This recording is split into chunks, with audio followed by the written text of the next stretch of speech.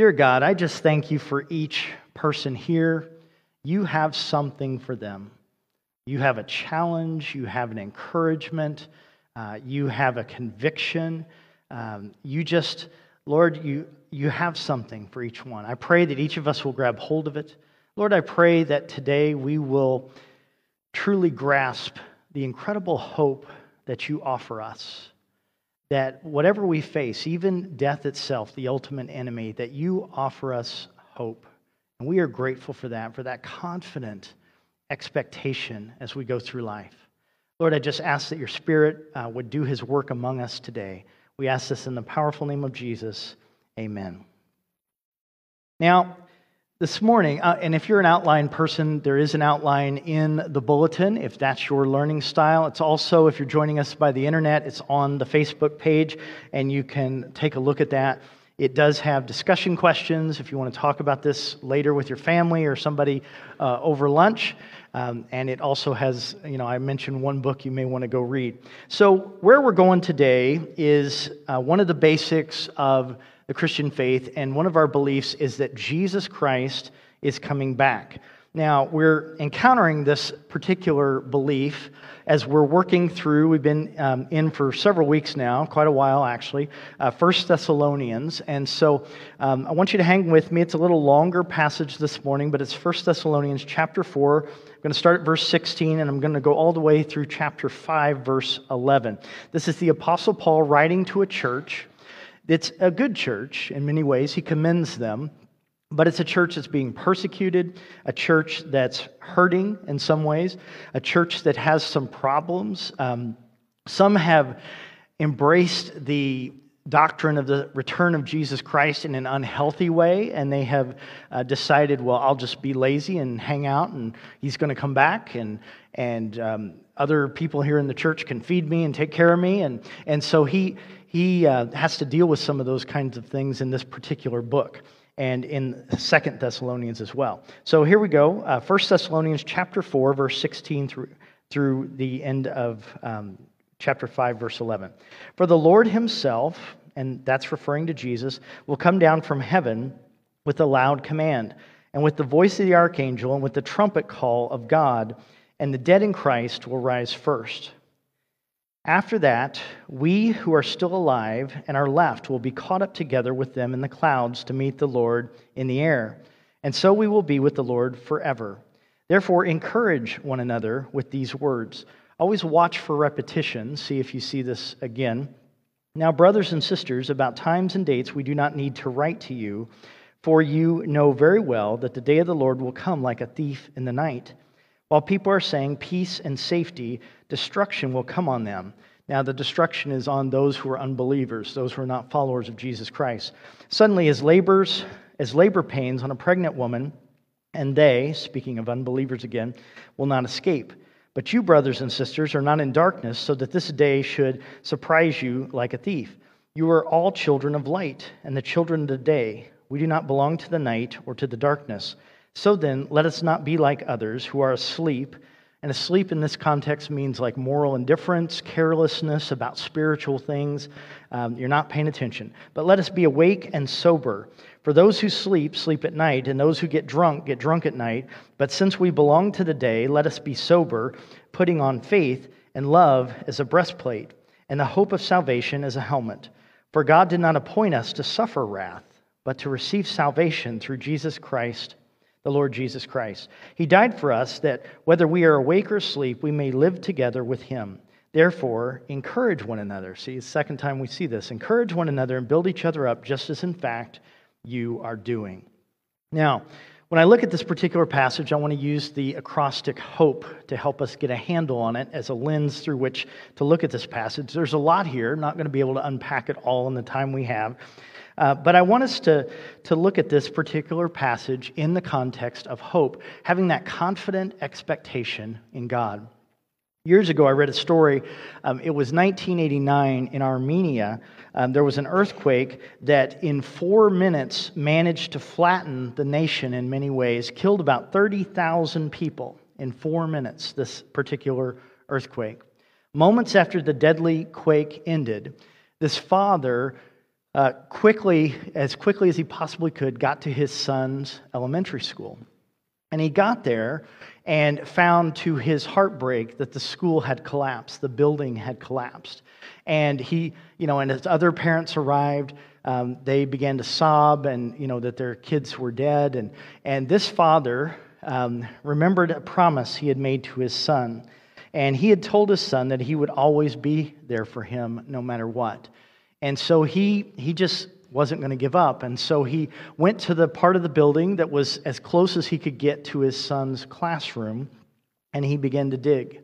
And he began to pull off boulders and parts of the building and bricks and everything he possibly could. And he just worked and worked and worked. And it was 6 hours and then 8 hours. And then it ended up being 24 hours. And then it got all the way to 38 hours straight. I mean, other parents came to him and said, it's hopeless. They're dead. Police officers came to him and said, give up. It's done. There's no way. And then after 38 hours of digging in this pile of rubble, he called his son's name, Armand, and a voice answered him, Dad, it's me. And the boy added these precious words. He said, I told the other kids not to worry. I told them if you were alive, you'd save me. And when you save me, they'd be saved too. Because you promised, no matter what, I'll always be there for you. Jesus has made us an incredible promise. He has not abandoned us. He will return. And so the first part of hope, as we look at this passage, is that the H is for help is coming in the person of Jesus Christ. Robert Peterson once said, the desert of tribulation is a transitory crossing, not a terminal location. Whatever has got you down, whatever is hurting you, oppressing you, whatever is frightening you, it is transitory. It is something you're crossing. It is not a permanent location. And to the persecuted people of Thessalonica, these believers, this was an incredible promise that Jesus would return. If you look at our passage again, it says in 1 Thessalonians 4:16, for the Lord himself will come down from heaven. I mean, this is incredible. And then there's this, Jesus will return. C.S. Lewis talks about this, and he said it's the author of history, like the producer of a play, will step onto the stage, bringing down the curtain. And so someday, we will just be going through life. Maybe you're driving in your car, and all of a sudden you hear, a trumpet blast and maybe a choir, and it's like you look up and the sky is just rent open, and there are just this angelic host. And then there's Jesus Christ. And you look and, the baseball team over here is stopped and looking. And then you, as a follower of Jesus Christ, you find yourself up in the air with him, joining this triumphal army. It's going to be an incredible thing someday. Jesus is coming back. It's interesting when you look at this particular passage, it mentions the trumpet. And in the Old Testament, when they wanted to gather the people of God to meet with God, when they were traveling in the wilderness, they would blow a trumpet. And so this is a gathering of God's people. And so we will see Jesus. He will come back. And so we can walk through life, even when it feels like we're being defeated, even when it feels like there's no hope, and understand that help is coming. If we could jump in a little time machine and go back to the time of World War II and land in France somewhere and meet those who were part of the underground, those who were fighting against the Nazis who at that time had control of the nation of France. If we could chat with them, we would be like, we'd look around and we'd see this ragtag group of people who are fighting this sophisticated machine, the Nazis, who had really total control of France at that point. And we might have a conversation with them and we'd be like, you don't stand a chance against these forces of tyranny. What are you doing? What are you thinking?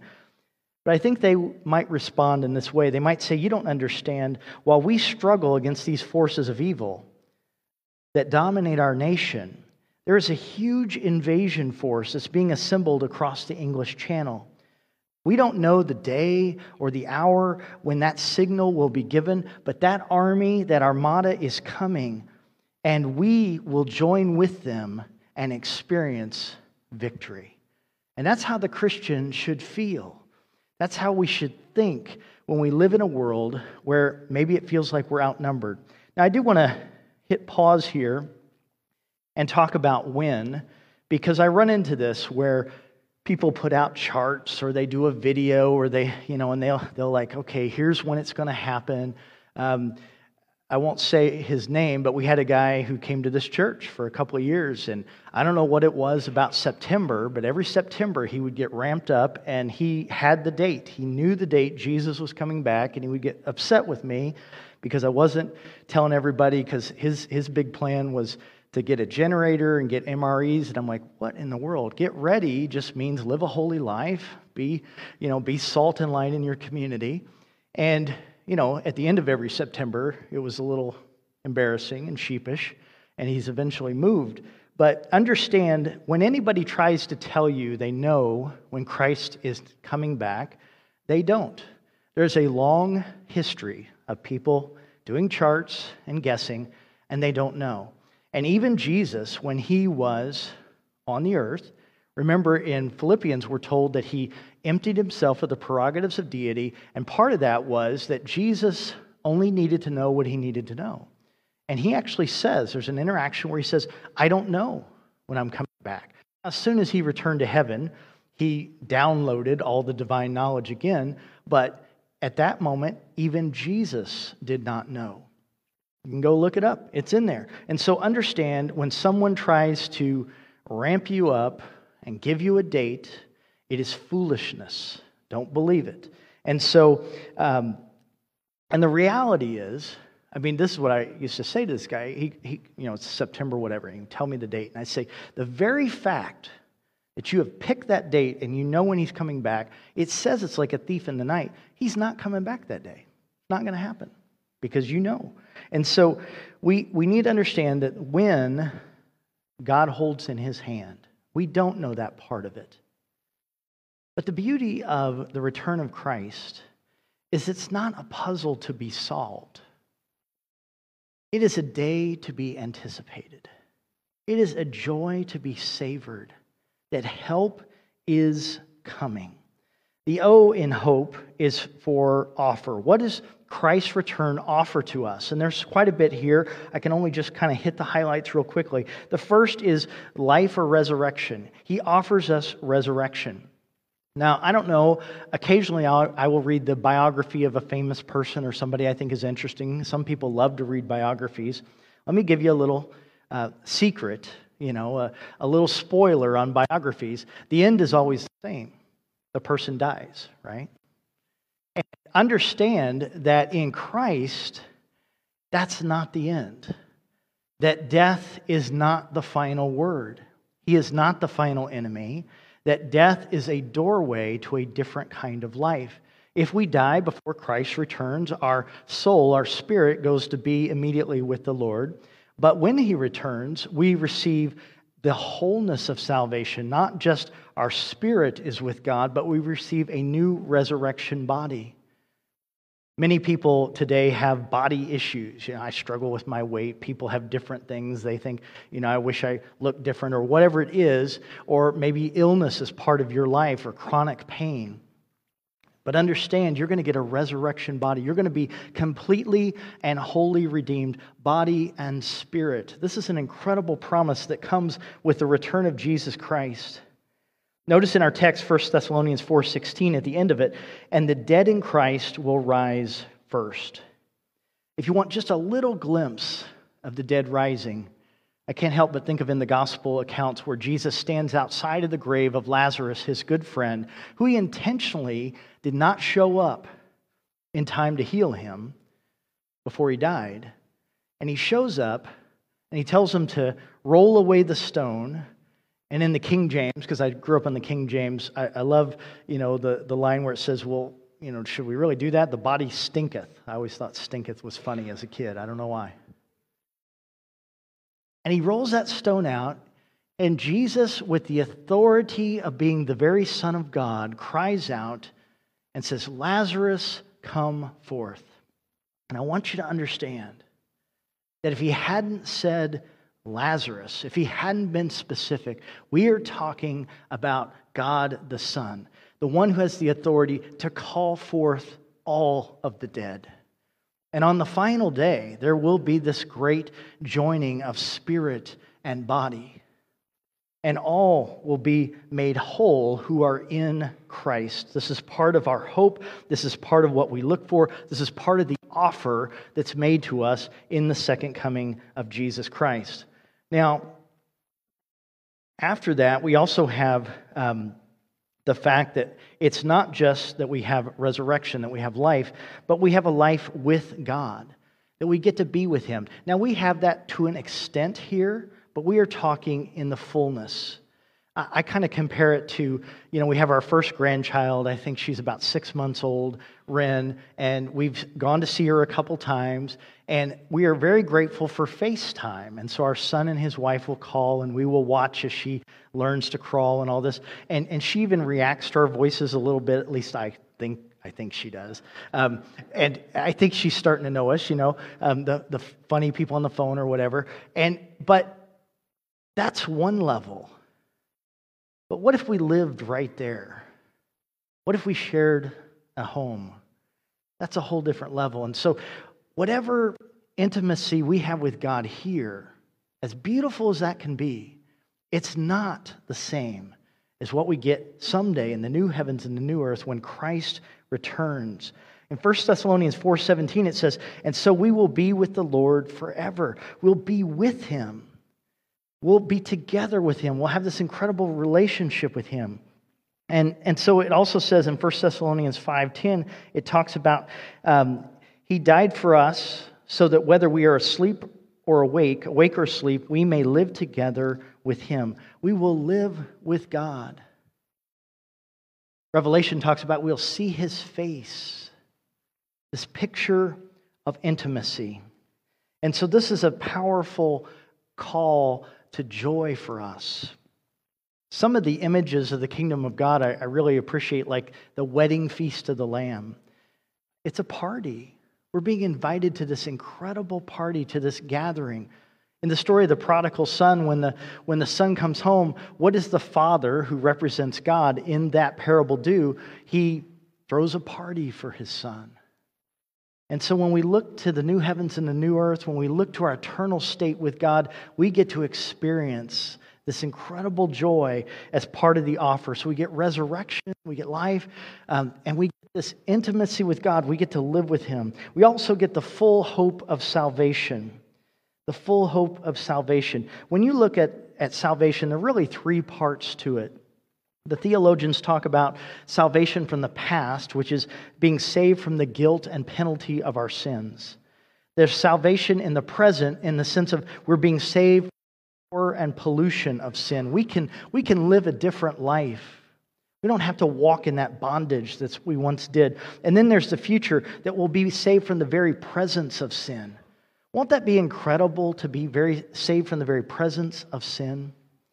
Even as Christians, we are just dealing constantly with a culture and even our own bad choices where sin just still kind of can permeate. Maybe it's our family, maybe it's the business that we work with, maybe it's those around us. I mean, stop and think about, what have you done? What have I done because of sin recently? Have you complained? Have you worried? Have you grumbled? Were you selfish when you should have shared? Did you ignore someone when you should have stepped in and helped? The presence of sin, it leads to the abuse of children and the ignoring of the elderly. It does all kinds of things in our culture, in our families, in our lives. And so, but we see that Christ coming back offers us the fullness of salvation, removes us from the very presence of sin. I was reading an interesting story this week. George Tulloch had this kind of determination. He was fascinated by the story of the Titanic that sank back in 1912. And in 1996, he led an expedition to go and retrieve what he could from the site of this ship, this incredible ship that sunk. And so he went and they gathered jewels and all kinds of different things from the ship. I guess it's like 2.5 miles below the surface of the Atlantic. It's a pretty big deal. And then he found that one big piece of the hull had broken off, weighed about 20 tons, and he thought, that would be incredible to bring that back. And they worked and with ropes and all these things and chains and tried to do it and tried to bring it up, and then a storm hit just as they got it to the top of the ocean, to the surface, and it broke some of the ropes that they were using, and they ended up losing it. It went back down into the Atlantic. And George Tulloch did something kind of interesting. In his little submarine that he was using, he went down and he put a little metal kind of message on the hull of that piece that he wanted. And he wrote, "I will come back," and put his name. Now, to me, that's kind of funny because, I mean, it's like 2.5 miles down in the water in the Atlantic. Is this going to be a real problem? Is somebody else going to snatch this before he gets back? And a couple years later, he was able to put together another expedition and come back and actually retrieve it, bring it to the surface, according to the source that I read. And as I was reading about this, this was in a book by Max Lucado, and he talks about, we kind of wonder why, it's just a broken piece of metal. It could be trash, Why would he spend such a great price, so much time, so much effort to go and do this? And Lucado asked this, he said, you could ask the same about you and me. Why would God go to such efforts to reclaim us? What good are we to him? We're rebels. We're broken. We have defied him, rebelled against him. We have done all these things.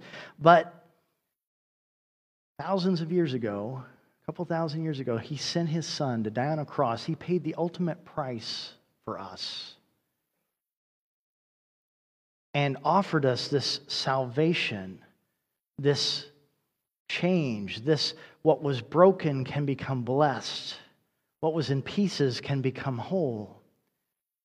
And the finality of that is the return of Jesus Christ. John MacArthur once said, "Heaven is the perfect place for people made perfect." Through the grace of God, through the salvation, the fullness of salvation, we experience what's called glorification, and we are made perfect. Imagine what you'll be like in heaven, the new heavens and new earth, where all those flaws are taken out, where you are the very best possible you. And your friends and your neighbors. It's incredible. The P in hope is this. It's for punishment. And you're like, what? That doesn't sound very positive. Well, actually stop and think about it. Our decisions, it has been said, are the hinges on which our destiny hangs. And we live in this broken, evil, wicked world in many, many ways. Notice what it says in our text, 1 Thessalonians 5, verse 3 and 9. Verse 3 talks about, while people are saying peace and safety, destruction will come on them. This is talking about unbelievers. Suddenly, as labor pains on a pregnant woman, and then unbelievers, or they, will not escape. For God did not appoint them to us to suffer wrath, but to receive salvation through our Lord Jesus Christ. For those who reject the holiness and the righteousness and the commands of God, which that's all of us, if we reject that and we stay in that place of rebellion and we do not accept the redemption that's offered us, the grace that's offered us, the unmerited favor, the blessing of what Jesus offers through his cross and his resurrection, then what we get is punishment. We get what we deserve. We stand before a holy God and we answer for everything that we have done. And so those who reject the message of Jesus Christ will suffer wrath. A good God must punish evil. Now, most of us prefer the quick, and it happens, and you see it, and like the Old Testament story of Esther, and Esther and the Jews, they're in exile, And there's this guy, her uncle named Mordecai, and he refuses to bow to this wicked leader named Haman. And Haman he doesn't just want to punish Mordecai, he wants to commit genocide against the Jewish nation, wants to massacre all of them. And at the end of the story of Esther, Haman, this man, had built a gallows like in his front yard, and he ends up being hung on his own gallows. And there's something in us that's like, yes, the evil got what was coming. But in this life and in this world, so often we see that the child molester got away with it, that the murderer didn't get caught, that the mass shooter took out a bunch of people and then took out himself. Understand that part of our hope is that evil will be dealt with, that God will right the wrongs, that God will step in, that people will answer for their lives.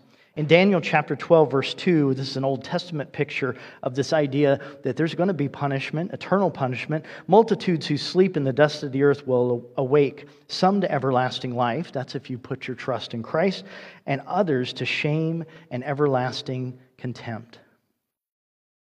Now, sometimes people struggle with the wrath of God. They struggle with this.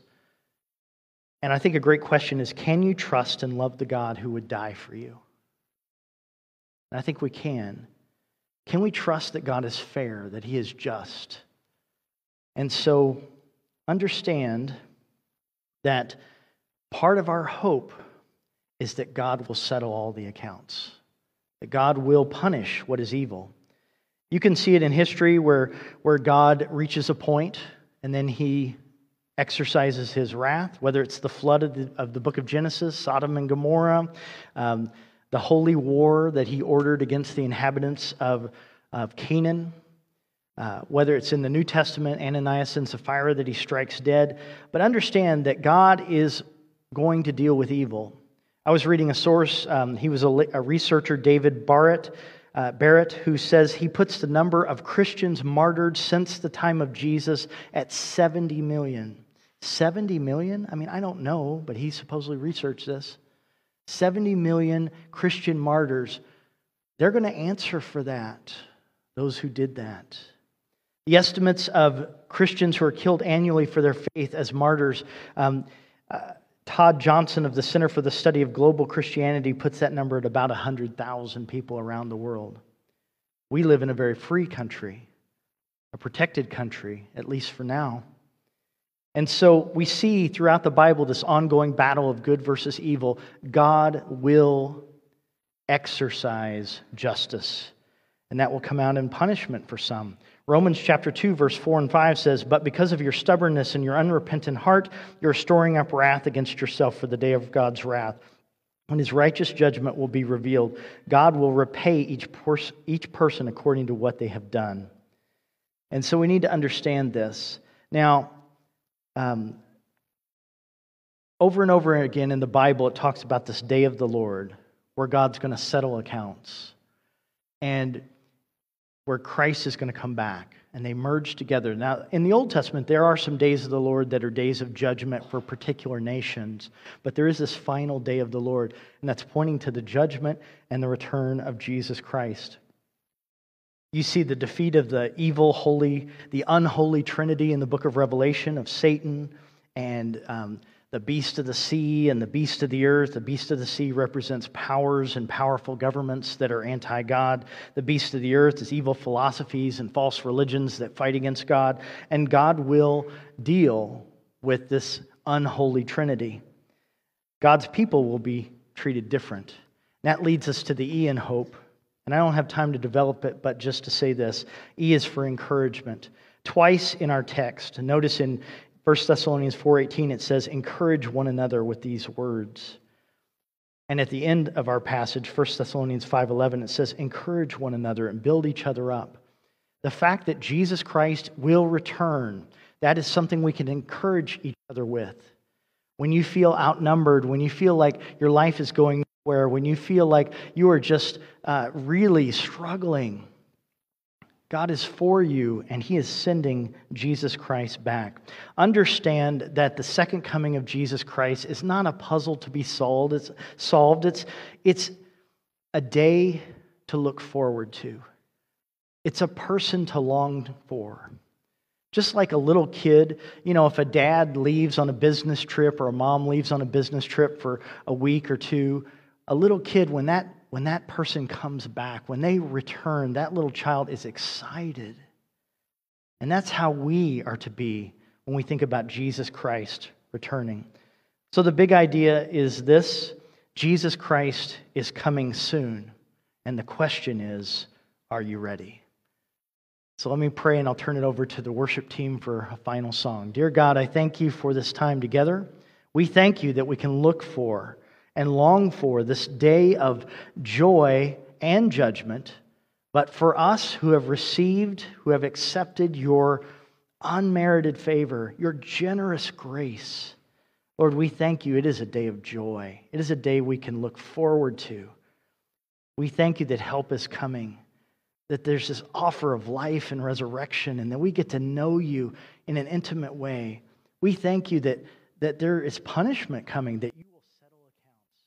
And Lord, help us to be encouraged by the return of Jesus Christ, that someday we will see him. Someday we will meet him in the air, and everything will be resolved. And we will experience the new heavens and the new earth, and a place without the presence and the brokenness and the pain of sin and death. We look forward to this. We long for this. And I pray for your blessing on each person here in the name of Jesus Christ. Amen.